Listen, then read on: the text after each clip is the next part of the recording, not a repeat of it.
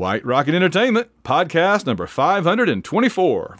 10, 9, 8, 7, ignition sequence started. All engines are started. We have ignition. 2, 1, 0. We have a liftoff. We have a liftoff, and it's lighting up the area. It's just like daylight here at Kennedy Space Center as the Saturn V is moving off the pad. It is now cleared the tower.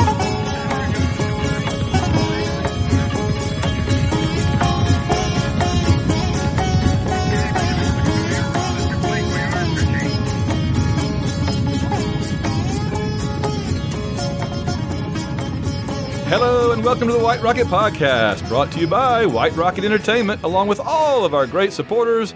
You know them, you love them, we can't live without them, via patreon.com. I'm Van Allen Plexico, and I am joined for this episode by J.J. Walsh. J.J. Walsh is the author of The Chowderhead Crusades, a book I have just recently finished listening to on Audible as performed by the awesome Patton Oswalt. Man, you can't get much better than that. That's awesome stuff. And it is this really, really cool sort of trivia slash sci-fi slash superhero comics meta story, kind of in the vein of Ready Player One, but completely its own thing. And we're going to talk about that. So welcome aboard the show, JJ. I'm glad to have you on. Thank you. Great to be here. So you are the author of The Chowderhead Crusades, which is called by the Portland Book Review on your cover there, The Comic Book Nerds Ready Player One. Now, I listened to the audio read by the awesome Patton Oswalt, and I have the paperback here too because I wanted to go through it and kind of just check on some things that I wasn't sure I'd heard right, or that, you kind of, when you're listening to something, it goes quickly. And I want to go back and kind of linger on some passages and things. So I have so many questions about this, and I don't even know where to begin, but I think the first I want to start with you writing it. So was this your first published novel? It was. And I don't think I'll be letting the cat out of the bag if I remind folks that Ready Player One was certainly an inspiration. And after reading that, I sat down and said, somebody really ought to do something similar to this using comic books. And then I thought, well, I'm somebody. So, and also I write for a living. It seems like maybe I should do it. Yes. Well, exactly. I got to be honest with you, and I don't want to dwell on Ready Player One because I don't think it's fair to you to make this as much about some other book as it is about yours. I want to talk about your book. But while we're talking about it up front, I just want to say I totally agree. For years, I've thought that there were other things that could be done in that vein, and the things that I've seen that were remotely similar weren't really remotely similar. They didn't quite get it. And this is the first book. I agree. Yeah. Well, if you look on Amazon and you look at the similar titles, and then they're not actually similar. So, no. There's a real market there. Absolutely. Yeah. This is the first one that I thought really kind of gets what that was all about. The young protagonists who are dealing with real world issues, but there's also another sort of level of story woven into it that also invites the reader to have to figure stuff out at the same time the characters are. I mean, that is engaging on many, many levels, and that's very appealing, and that's one of the reasons that it's the first one I really picked up and got excited about. Now, we can throw Ready Player One out the window because, again, we want to talk about your book, which I think is sufficiently a different animal that we don't have to compare it, except as a starting point here. Yeah. I mean, for me, there was the nostalgia that I got from Ready Player One as a guy. I was the target as a guy growing up in the 70s and 80s. Mm-hmm. I had a TRS-80. I didn't know other people had, the crappy Radio Shack computer. So the nostalgia of those constant references to the 80s, I thought, my life with comic books, there's so many moments that are like with music kind of burned into my brain with comics. And I think being able to experience that nostalgia while experience a really original, fun story, that was what drew me to it and drove me to write it and stick with it for quite a while. So yeah, I want to talk about that. So what was your process for writing? We're gonna let me say up front, we're not gonna spoil too much of it. Or if we do, we'll save it for the end and we'll give a spoiler warning. But what was sort of your process originally for coming up with this, and then how did it sort of evolve over time? Well, I wrote. I had kind of three goals. There was that idea of nostalgia and kind of reconnecting with, I remember when I was reading that issue of Thor or whatever it was, which would bring you back to that moment, whether or not it was a good time in your life or not. There's that bright spot of reading that issue or issues, and so I wanted to have that as kind of a note. The second thing was to really make a statement about the positive social impact of comics. The book's not a scholarly work by any stretch, but it celebrates the art form and the artists and the social commentary that drives them. So I really wanted to bring that to the foreground, because there are still people in the world that thinks that comics and cartoons are the same thing. They're for kids, and that's really ridiculous when you dig into the history. And then thirdly, I wanted to write a story. I wanted to wrap it all up in a kind of action movie-esque bundle of sci-fi-esque kickery that would have wide appeal, regardless of whether or not you were a comic book fan. So those are the three goals. And the process, started with an outline, which, as a writer, you may or may not agree that outlines are nice. They're a nice idea, but the story tends to develop on its own. And for me, that's driven much more by the character arcs than, what the characters are doing or where they're going. It's what is the emotional journey they need to go on. And then you start filling in those blanks in the outline as well as you can. But for me, it happens when you're writing, and that outline evolves drastically during the process. Yes. No, 100%. I'm the same way. Yeah, I'm in the world of plotter versus pantser. I'm a strong believer that you start with the good plot, the good outline, and then you let it grow like it wants to grow within reason. The comparison I always make is if I'm driving from New York to Los Angeles, I want to have a general idea of which direction to go and which highways I should probably be on, but I don't want to keep myself from going out and looking at the Grand Canyon if I get a chance, or going over there and looking at this. Yeah. So it's a kind of a combination, I think.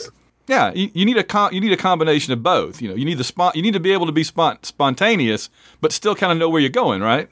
Absolutely. So what was sort of your mechanical process for writing this? How long did it take? Did you do it in the evenings, in the mornings, work all day on it, on the weekends? How long did it take you, and how did you go about it? Yeah, I just did it overnight. It was no, you can tell when you're reading it. It's the first novel. I've written screenplays and some other stuff, but this was really my first serious undertaking. So that by itself is challenging. But then throw on that the thousands of issues of research. Yeah. I had to reread or speed read so many issues to sound like more of an expert than I ever could be, or really anyone ever could be. Because as I went and interviewed people at comic book stores, I realized nobody will call themselves an expert because they all don't want to be embarrassed when you point out, so-and-so's origin isn't what they said it was. So that was, I'd say, the biggest challenge is just really building up the research chops I needed to be a convincing kind of guide through this world. And then, the writing was challenging, I think, as it is for any writer. I wrote every morning. I run a business, so I'm lucky enough to be able to take a couple hours in the morning and write. And mechanically, it was an easy enough process of get up, do it, go to work, come back the next morning and do some more. Emotionally, again, as a writer, you may be able to relate. Half the time you're thinking, what am I doing? This is a waste of time. This is terrible. And the other half of the time you're thinking, I'm a genius, and wait till everybody discovers it. Yes. Yeah, I'm glad that's not just me that thinks that, has thought that over the years, for sure. Yeah. It's horrible. There's an actor that I can't remember the name of the actor, but one of his quotes was, when it comes to a creative career, if there's anything else you can see yourself doing, do that. And if there isn't, then you have to commit fully and just accept that you're going to be kind of miserable a lot of the time. And it's for me, I hate writing, but I hate not writing more. So those are your choices. Yeah, no, absolutely. 100%. So I think we need to, for the folks that are listening now, they've gotten a sense of you and how you did it and everything. And we've said we've kind of compared it to Ready Player One, but do you want to take a crack at telling people kind of like the back of the book blurb or Amazon listing blurb that haven't ever heard of this before, that to get them interested in what is it about exactly, what's going on, and why would they enjoy it?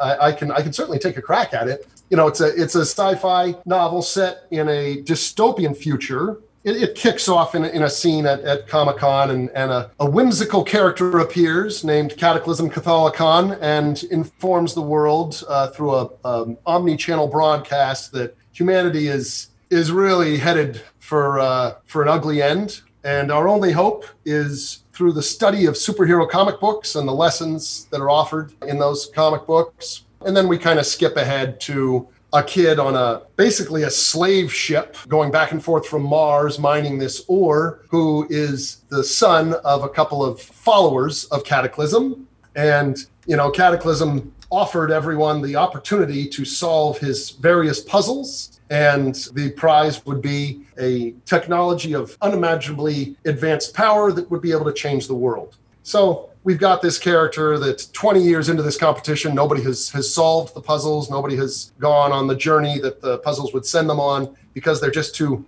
difficult. And our hero is committed to solving the puzzle, and it launches him into an intergalactic journey with a lot of twists and turns and a lot of near-death experiences. And that is kind of the backbone of the story without ruining any of the specifics for you. Right. Yeah, at this point, we don't want to spoil anything for anybody, but we can dig a little bit more into the actual specifics out toward the end. So the thing that immediately jumped out at me was, okay, it's again, the Ready Player One. It's kind of a Ready Player One style of book, but then I saw it was like superhero comics reference, and I was thinking one of my complaints about that other book was that it was so focused on games. I mean, it had a little bit of everything, obviously, but it was focused on games, which is like the least interesting thing to me.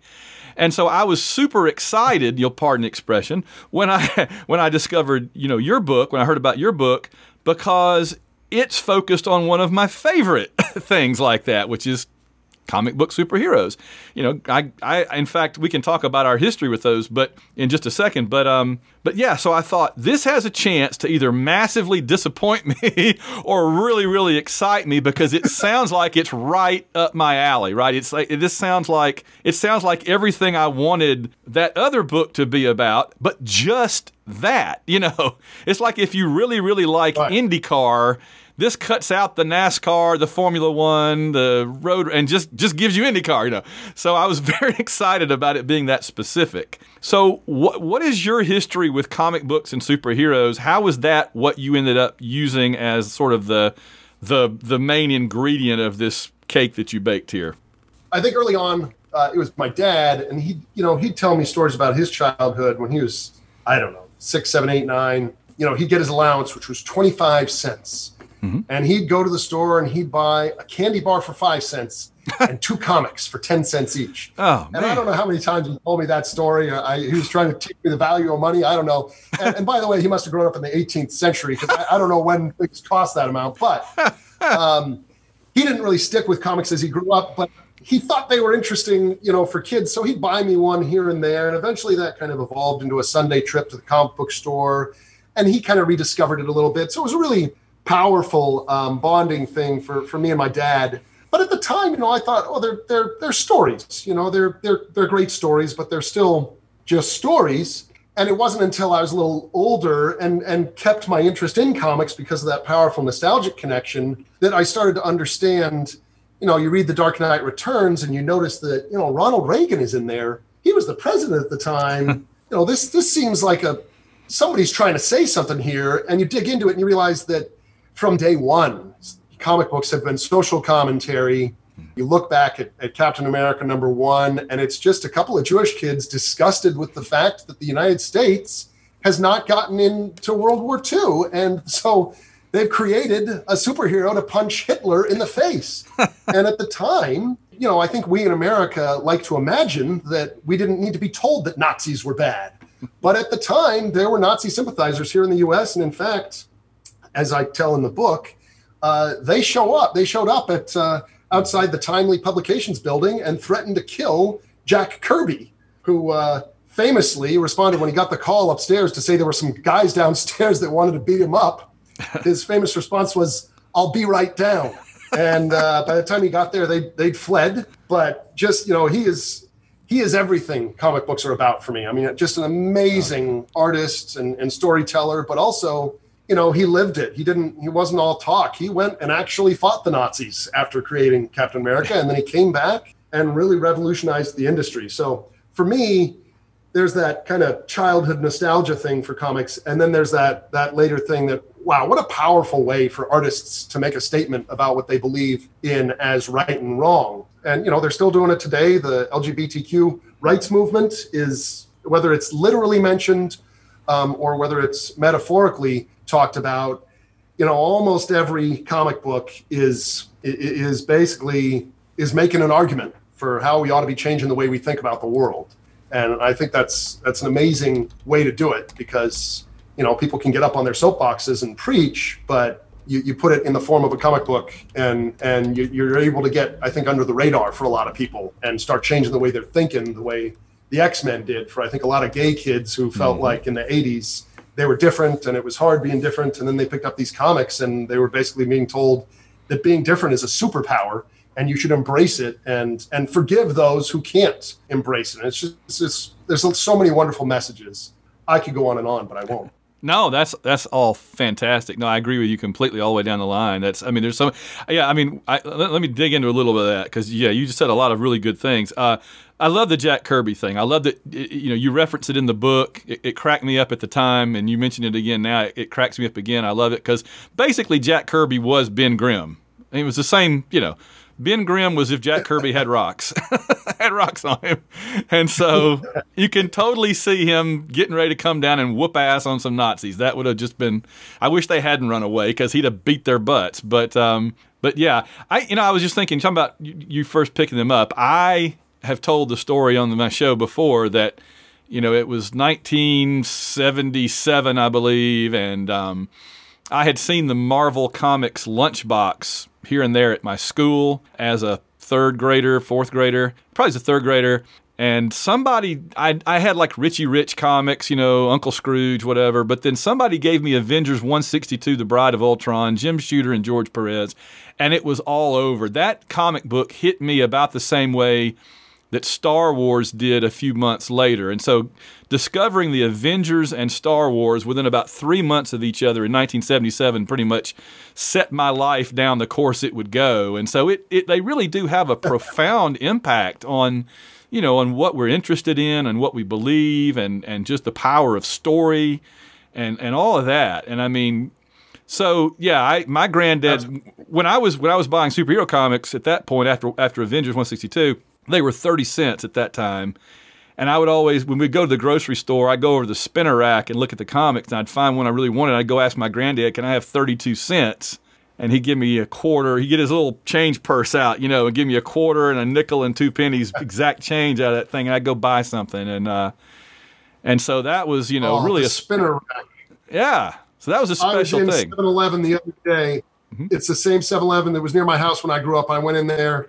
And I walked over to the corner where the spinner rack was, and there's still a spinner rack, but it's got sunglasses on it. I remember going in, just like when my dad was a kid, and I'd buy a carton of chocolate milk, and I'd get a couple of comics from the spinner rack, and you go there, and they don't necessarily have the comic that you want, so you end up just getting the closest thing to something you want, and you end up reading that, and all of a sudden you discover a new title that you're into. And it's so sad to me that the distribution of comics became, so narrow to comic book stores, because the spinner racks, I had very fond memories of them.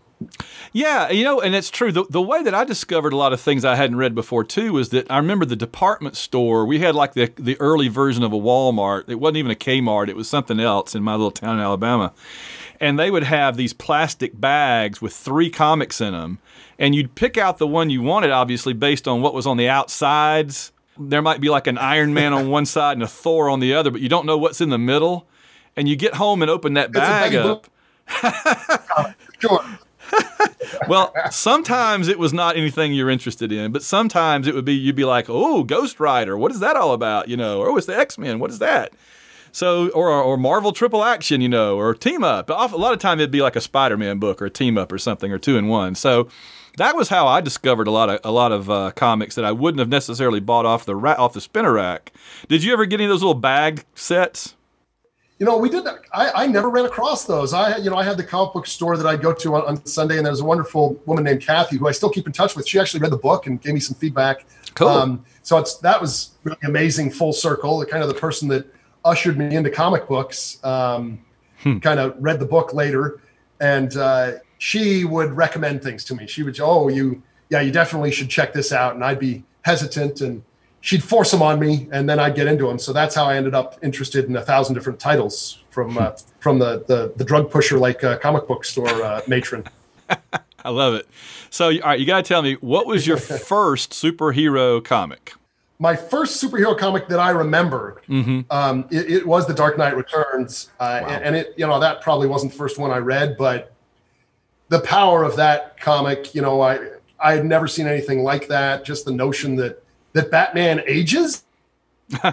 I mean, that alone is a strange thing. But what Frank Miller did with that storyline, and then also Superman ages, and then Batman is beating Superman up. I mean, it just blew my mind. Now I go back and I look at it and I just look at the depth of commentary in it, and it holds water. Even to this day, it's amazing what he was saying and what he was doing with that comic. Never mind the art, which is just, I mean, it was revolutionary at the time. And then after that, I mean, Todd McFarlane and Eric Larson working on Spider-Man, those covers are burned into my brain. Sure. And there's so many others. So what would be your favorite superhero character? My son asks me that often, and I refuse to give him an answer, but I'll give you an answer. Okay. And I think I want to give him room to grow. I don't want to steer him. Right. But I'd say Ghost Rider. I just love Ghost Rider, the whole ethos of it. Wow. And specifically, I mean, it comes down to the penance stare, because for me, the powers that superheroes have and how unique they are is really what does it for me. I mean, the fact that Superman can fly and he has heat vision, and at the time that was amazing. But since then, everybody's ripped Superman off a million times. So the coming up with a really unique superpower is what does it for me. And I did it in the book. I came up with one that I hadn't seen anywhere, and it had an ironic weakness, which I think is a really important thing. Superman has kryptonite, and that's what makes him interesting. If he didn't have kryptonite, then he's boring. But for me, Ghost Rider's penance stare, the idea that he can gaze into an evildoer's eyes and make them experience in just the span of a moment all of the wrong they've done to others is such a fascinating philosophical kind of journey. Just imagining the pain that they're feeling and the karma of it, that really is a hook. And never mind the fact that he's cool and he's got a flaming skull for a head. I mean, can't go wrong with a flaming skull, as you know. Yes, exactly. I had to combine a skull and a flaming skull. That's interesting. I've never heard anybody say that. That must be a power. That does sound like a really cool power, but I think that must be something he acquired after I used to read him, because I read Ghost Rider back in the late 70s, and he basically just shot you with hellfire out of his hand and rode his motorcycle around. And hellfire's good. But what you're saying, though, is fascinating. And for me, it's what I love about comics, and it's what ties them to the epic tales, to the Iliad and the Odyssey and all of the other mythology, is that, never mind Ghost Rider, look at Superman. As I said, he's got heat vision, he can fly, and nope. Look back at the first issue, he was just a strong guy that could run fast and maybe jump high. He wasn't bulletproof, but the subsequent writers, he might have been bulletproof, actually. But his flight and his heat vision and a lot of his powers were acquired as people retold the story, and they were fine with that. They were fine with readers saying, wait a minute, he can't do that. Yes, he can. He can now, because I'm telling the story my way. And the fact that artists were able to not only draw the character literally in their own way, but create them, recreate their origins. The original Superman, the baby touches down, he goes to an orphanage for a period of time. Then he's eventually adopted by Ma and Pa Kent. But as you've seen it retold thousands of times, no, he lands in their field and they take him in. It's more streamlined and it's better, so we're going to go with that. So the way the characters change over time with retelling in order to reflect kind of the needs of the artists and the readers of that time, I think is fascinating. The ability to evolve these characters to kind of solve the problems and the needs that people have now versus 30 or 40 years ago is one of the really powerful things about comic books and what makes them timeless, because they refuse to be tied down. And I love the fact that Marvel has taken that same philosophy to the movies. They've done 3 Hulks now, and they're not, they're kind of playing fast and loose with who's playing him and what the origin story is, because first movie, people didn't really like that. Cool, we'll try again. And we're going to give ourselves full license to recast it, to have a different director tell it a different way.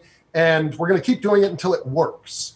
And I love the freedom that comic book artists and the industry as a whole have to do that. Whereas a lot of other artistic pursuits, it's kind of like once it's done, it's done. and, people like it or not.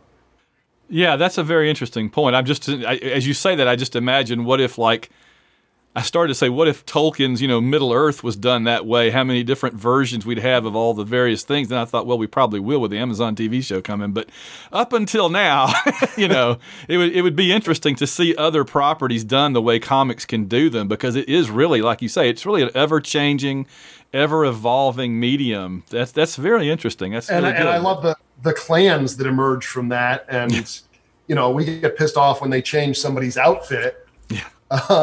Because that's not the Captain America I grew up with, but it's the Captain America that people need now, and I think that's a really wonderful fact about comics, even if it pisses me off that Thor's a woman. What? Well, you know what? It's time. So yeah, Thor's a woman. I don't even try to keep up with that kind of thing anymore. I'm totally fine with folks nowadays doing whatever they want with it and meeting, like you say, meeting the needs of the current audience. That's great. And I've got the stories I love. My iPad has got digital copies of basically anything I'm ever going to want to read from 30 years ago, and I read new stuff all the time, and I'm good. So you reference all kinds of Marvel, DC, and other companies' characters, and I'm curious.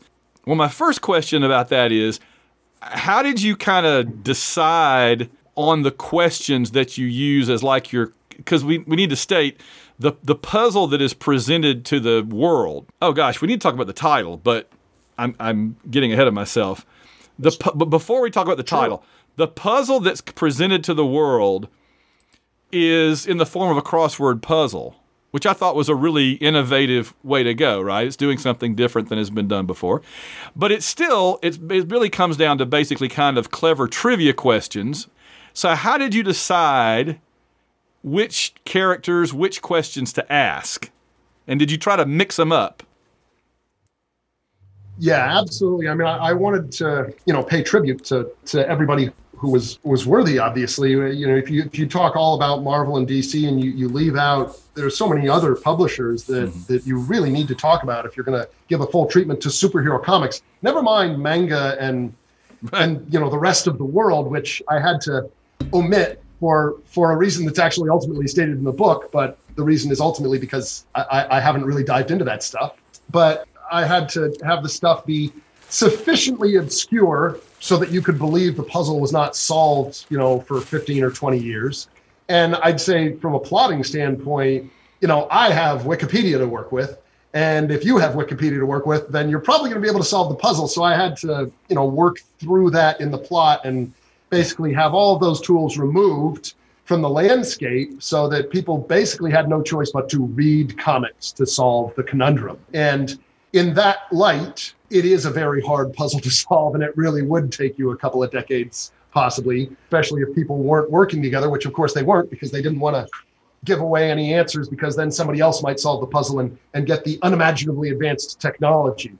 So that was the main problem, is kind of setting up, no matter how obscure the questions were, how do I create a believable landscape where people couldn't find the answers on the stupid internet? But from there, it was just, as I said, hundreds of comics read or reread, and coming up with kind of clever wordplay to mask the answer, or mislead the reader into thinking it was one thing when it was really another thing.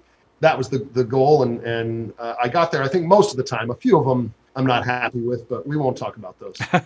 Well, and I thought that was one of the clever things about doing it as a crossword was, one, it was a different format than really I've seen before. I thought that was a good idea to make it different.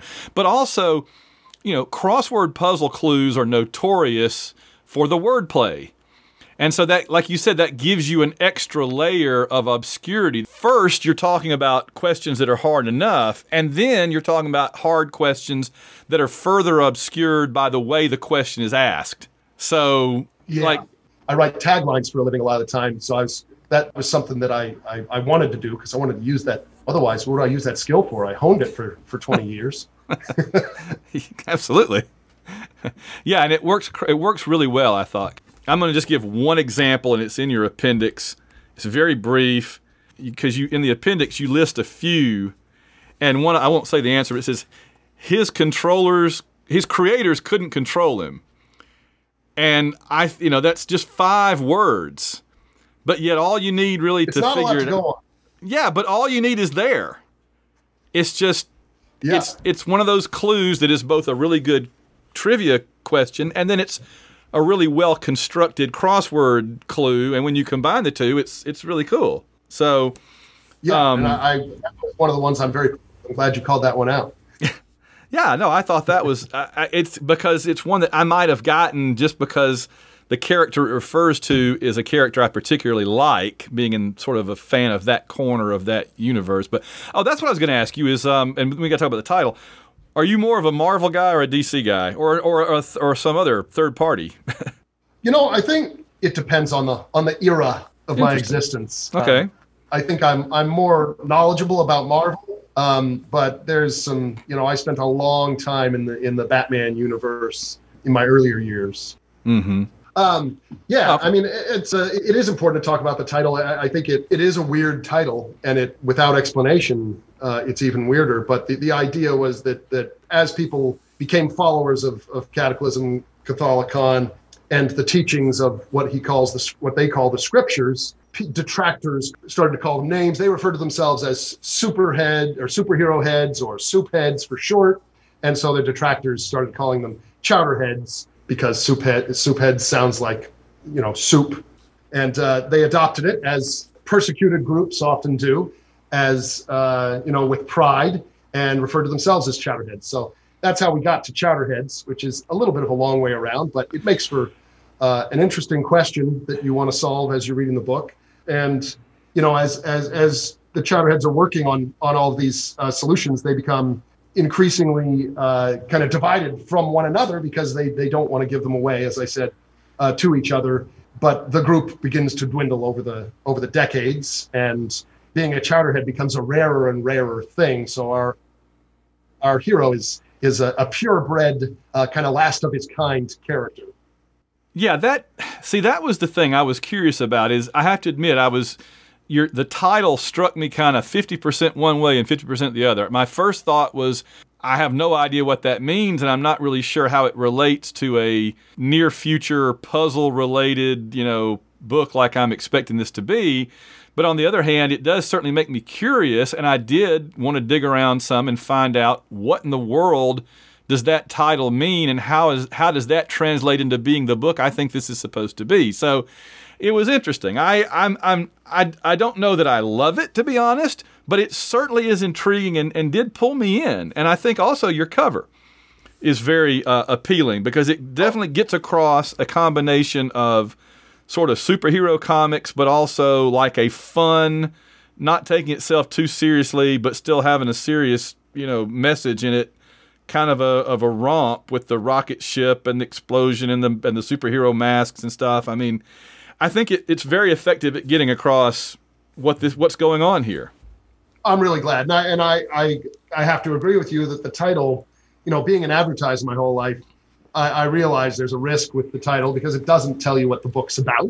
So I knew we had to do that with design. So the cover does some of the heavy lifting there, but at the same time, in advertising, we know that if you're doing it right, somebody's going to hate it.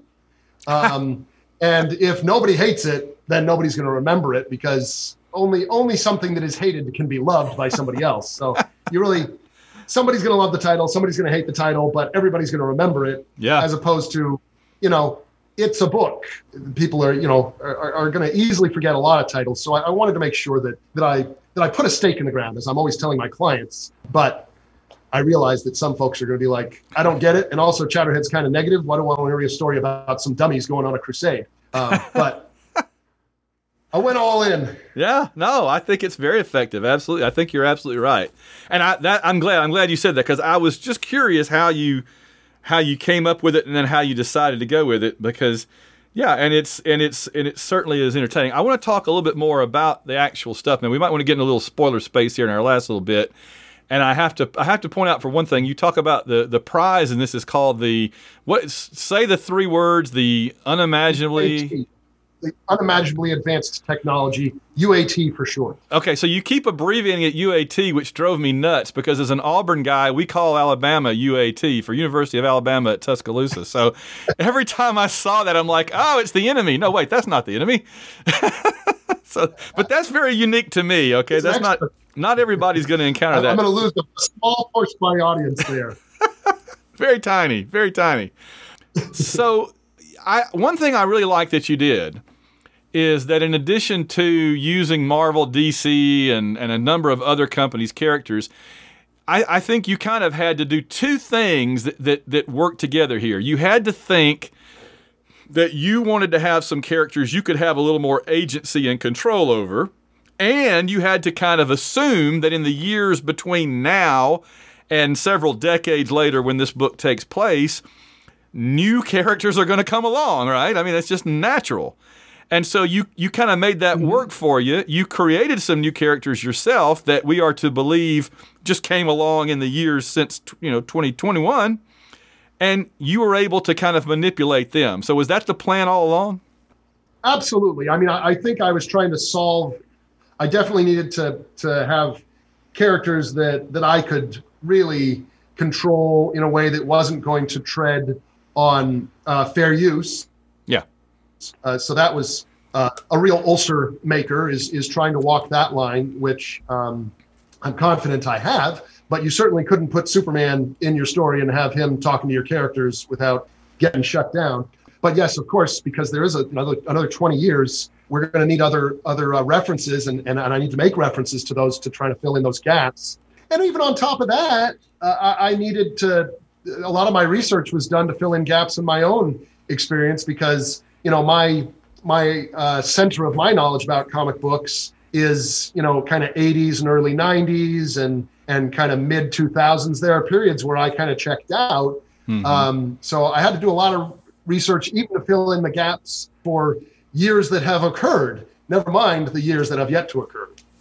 Right. Yeah, I would have been in the same boat. There were a number of years there. I basically missed the mid to late 80s, so I missed a lot of stuff that people think of as the greatest era ever, but I consider like the late 70s to early 80s to be the greatest comics era ever, so we can all argue about that. But so that was the thing I was going to ask you about. What you just touched on is how free did you feel to use existing characters and locations and stuff? Like, again, we're in kind of the spoiler space now, so go read the book, go get it on Audible, listen to Patton Oswalt read it, go get the paperback, get it on Kindle. You will enjoy it, I promise. If you like this show, you'll enjoy it, and then come back. So how did you feel about how much could you get away with using? Did you have a sense for that? Did you talk to a lawyer, or did you just try to steer clear, or what? A lot of conversation with lawyers. I mean, a lot of the writing, it's just like Ernest Cline said when he'd written Ready Player One, he was like, this could never be a movie because the IP challenges are just too great. Meanwhile, it was, bought up by Spielberg before it even hit the shelves. Yes. But he didn't even really ask those questions about writing the book. So I felt, and I'd read a lot of interviews with him, and I felt pretty confident that, in a novelized environment, you can do a lot that you could not do in a movie. But as time passed, and I started thinking about the fact that I was really focused on these specific publishers that, I'm borrowing their audience for sure. And what am I allowed to do and not allowed to do according to fair use? So I had a lot of conversations with lawyers, and some of those conversations changed the book. I was very pleased for the better.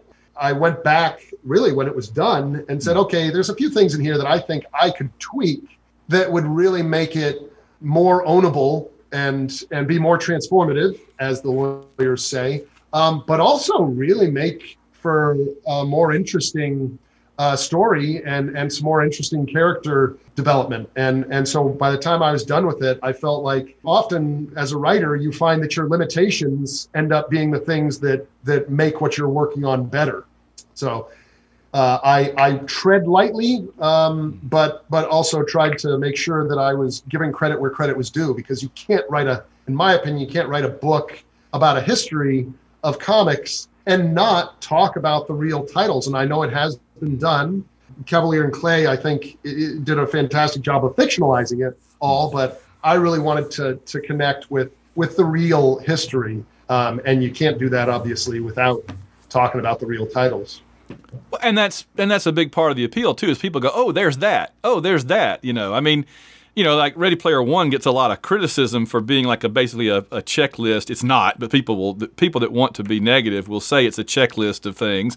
But I mean, even if it were, and again, it's not, but even if it were, there is the appeal of going, oh yeah, there's that thing I loved. Oh, I remember that. That was awesome. There's an enjoyment level to that. So if the whole thing was fictionalized, then my Sentinels superhero novels, everything in those books is my own creation. But even then, I kind of wanted to have them be echoes of stuff that would give you a flavor and a sense of existing characters. Because it's a genre, it's a world, it's a universe, it's a type of storytelling that we're celebrating and honoring, and so there needs to be a recognition level to some degree or another on it, I think. So, and that's what I really enjoyed about this. Absolutely. And I want to ask you along those lines. So you have the Fate Force, and the first few times you mentioned the Fate Force, you may have said that they came along later or something, and I might have missed it. I kept thinking, man, how did I miss that comic? How did I never see that? So that was effective, because the way that you described them at the beginning, it sounded just like any other thing that Marvel or DC would have published at some point in the past. And I'm like, man, how did I miss those comics? I kind of got to check that out. So there's a gold star for you right there. I was hoping people would have that reaction. I didn't know, but I have also considered, going and putting up fake Wikipedia pages and whatnot. And I looked into it, but that's frowned upon by Wikipedia. But I wanted people to think it was real and not think much of it and just kind of move along, do exactly what you did. Oh, I should check that out. And everyone I've talked to that has read the book has gone through exactly that journey. I don't want people to go and research it and start, suspecting various twists and turns. So that I wanted to give as much information as I needed to, and not a bit more about the things I was actually making up. All right, very cool. So let me see. I've got a little thing we're going to do at the very end here before we wrap up. But I guess my last question really is, and there's several other things that we could still talk about. Obviously, we could talk all night. But I'm curious. Did it come out the way you wanted it to? Did it meet your expectations? Did it exceed them? I mean, when you look at it sitting there now, what do you kind of feel about it? I think there's a typo on page 88. So I want to jump off the building. But other than that, no, I mean, I'll say this is artistic endeavors. It's never done. I think somebody has asked, how did it feel to be finished with it? And I'll tell you when I know, because my editor told me a story about an artist that was caught sneaking into the Louvre after hours, making changes to a painting that had been hung that day, because you're never done. There's always something, I wish I had done this or that. But I will say, after getting a couple of months distance from it, it is what I wanted it to be. Would I make changes to it forever? Of course. And I think that's our responsibility as writers, is to always be trying to find the thing that you could fix or make better. But it is what I wanted it to be. And I've gotten really positive feedback from people, which I'm so deeply grateful for, because you live in a void for years writing this stuff. It took me 4 years from, hey, I think I'll write this book, to, hey, it's on Amazon. And you need somebody to say, good job, or, at least not terrible. And I've gotten really, really positive feedback, and it's selling pretty well. It's a challenge to get the visibility out there. I think for anybody publishing books these days, you've got just a lot of competition, and that's where the audiobook has really helped me, because it's a much smaller pond, and to have Patton Oswalt reading it is massive. And I can't say enough what an amazing professional he is, because I've directed a lot of radio spots, but this is the first audiobook, and on top of that, it's a book I wrote. I mean, I was a pain in the ass. I know I was. Could you emphasize the second half of the word instead of the first half of the word?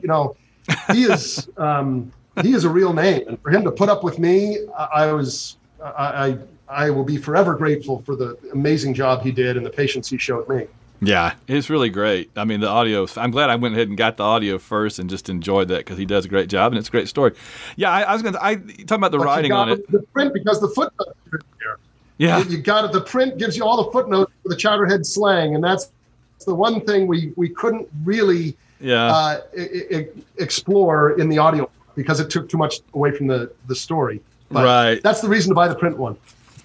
Yeah, and you got the appendices in the back of the print one too, which are cool. I gotta say, talking about the writing evolving, I know what you mean. I mean, I look at my first 2 or 3 Sentinels books now, and I wrote basically one a year for 9-10 years, and I feel like my writing is just vastly better on the last 3 or 4 or 5 than it was on the first few. But people read the first one and they say there's like a lightning in a bottle of that very first thing where you first encounter this. So I don't really want to mess with it. It's like on the one hand I want to go back and just rewrite the first 3 completely, feel like I'm more of a professional now. But on the other hand, I don't want to mess with what's good. So you kind of have to just leave it alone at some point. Yeah, you evolve. Yeah.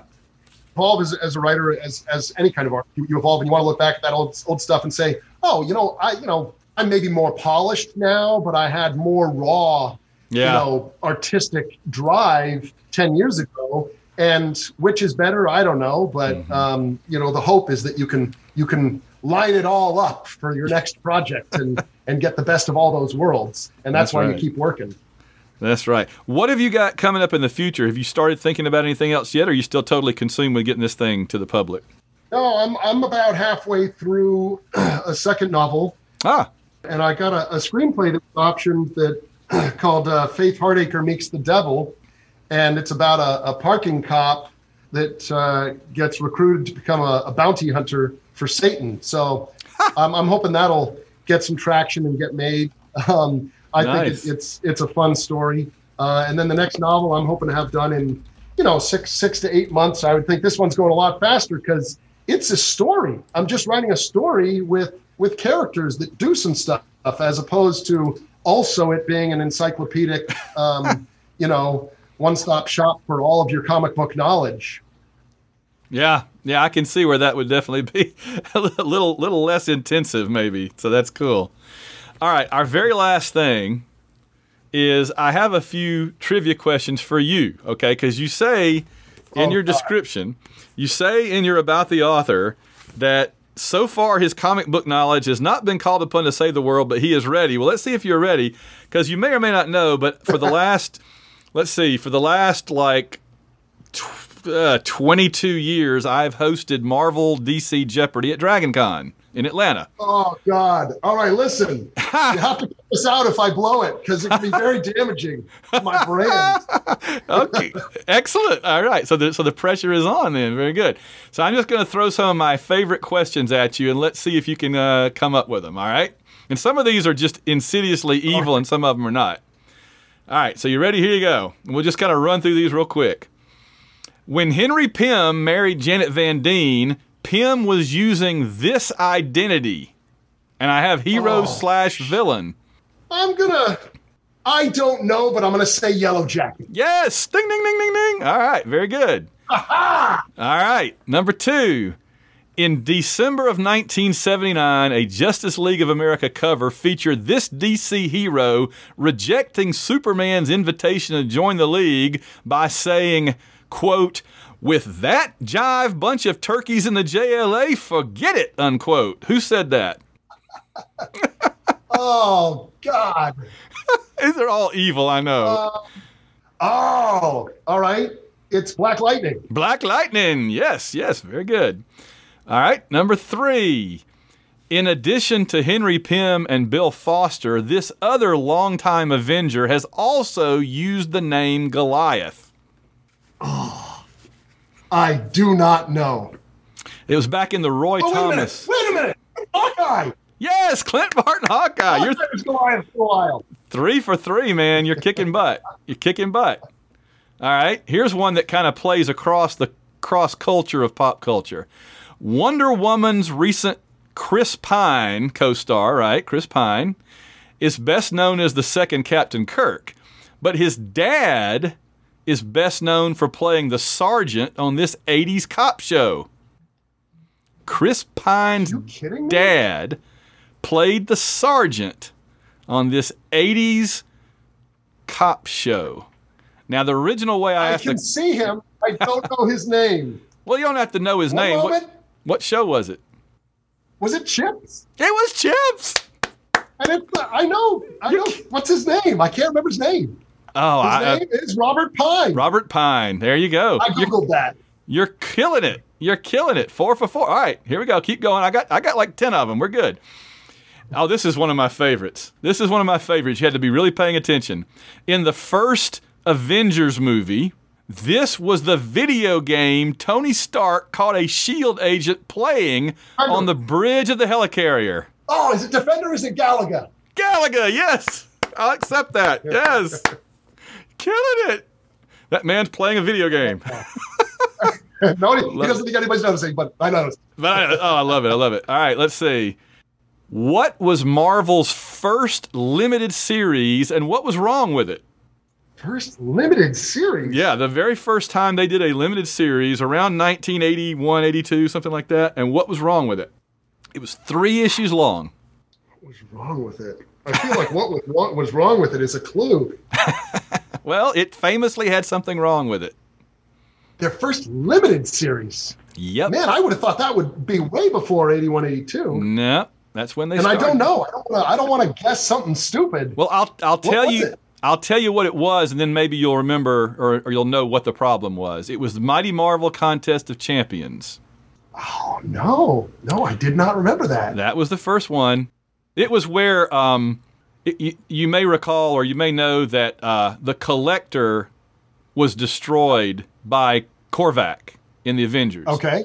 Mm-hmm. And so his brother, the Grandmaster, famously from the last Thor movie, the Grandmaster and Death maybe played a chess match. And if the Grandmaster won, he got his brother back. But if Death won, then Grandmaster died too. It was something like that. And they each got a set of heroes, and they had a battle. They counted who won how many battles. And the thing that was wrong with it was, after the third issue came out, they declared one side the winner, but the numbers were wrong. That side hadn't won. So that was kind of, it went down in infamy as they really blew the ending on that. Yeah. So, they had it was kind of like Avengers JLA, except with just Marvel characters fighting each other, so. Well, those little surprises, they'll get you. And I did a lot of research coming up with some stuff for the book. And I'll tell you, there's a puzzle in there that uses a code from World War I. Yes. If you go back and look at those issues that used it, and you actually try to solve the puzzle in those issues, doesn't work. But I was outraged. As well you should be. That was really good. That was one of my favorite parts. I was just like enraptured listening to that, going, whoa, he really put some thought into that. That was cool. So that was cool. All right. It was weeks and it worked. It was really, I'll tell you. It almost killed me, but it works. All right. Well, my bonus as we wrap up is this, because this question has special meaning. So I'll ask you and see what you think. Because you mentioned Captain Marvel, you mentioned him in the book, so you do know about him and everything. When and how did he first gain the power of firing photon blasts from his hands? That's a super specific question, but I want to see if you have any idea. And I'm going to tell you right now, it's a trick question, but I'm not going to tell you how it's a trick question. But when and how did Marvel gain the power of firing photon blasts? Because in his last few appearances, he could do that. But most of his time he showed up, he just flew around and punched you. So where did that come from? I don't know. I mean, the stuff I remember so clearly is really that Death of Marvel series, and that's the one that stuck with me. But his other series, I'm going to say, he didn't, I don't know. Give me the answer. I need the answer. There is no answer. That's the trick question. Do it? I've never do it? I have been, no, he did it. But here's the thing. In all the Doug Moench and Pat Broderick issues, and then in the Death of Captain Marvel, he could do it. In his earlier series, he did it at the end. I've spent 20, 30 years researching this, trying to find the answer, and I finally got all the Masterworks on my iPad. Right, I got every Captain Marvel issue in the Marvel Masterworks editions on my Kindle. I read the whole thing from start to finish, looking for that moment, and it never happens. There's like issue 46, he can't do it. They change writers and artists, and in issue 47, he blasts somebody. And I'm like, what? Where did that come from? Well, so that's what we've been talking about. When did Superman gain his heat vision? Yes. Same way? Yes. Hey. Somebody just decides he can do it. They did it with Superman, then they can do it with everybody else. That's it. I just wanted to see, because I thought maybe you might say, oh, I found that, and it was actually in this Marvel 2-in-1. So all right. Well, I appreciate you being a good sport and playing there. You did awesome on that. You did it better than I think anybody probably would. Certainly better than the folks at Dragon Con usually do. So you gotta cut out those last few. I gotta get 100%. Otherwise, people are gonna be mad at me. I love it. All right, tell the folks how to find the book and how to find you, and we will wrap things up. Well, it's on Audible if you want to hear the audio, or you can get that through Amazon, where you can get the print and the digital version. Also, the audio is also available on iTunes, or you can just come over to my house and we'll listen to it together. So, awesome. whatever works for you. Fantastic. And you're on Twitter, right? So folks can follow your musings on there. Yes, at Double J Walsh, and that's you spell out double and J Walsh. And I have lots of stuff to say, mostly about comics, a little about politics, and then some about my kids who are very destructive. Yeah, you and me both. Fantastic. JJ, it's been a real pleasure to talk to you tonight, and I have a feeling we will talk again. Thank you so much. I look forward to it. I'll definitely let you know the next thing comes out. And thanks so much for having me. Very good. All right, Rocket's going to get out of here for another episode. We'll see you folks down the road.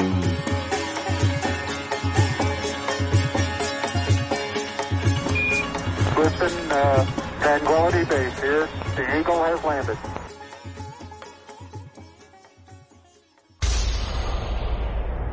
This has been a White Rocket Entertainment production.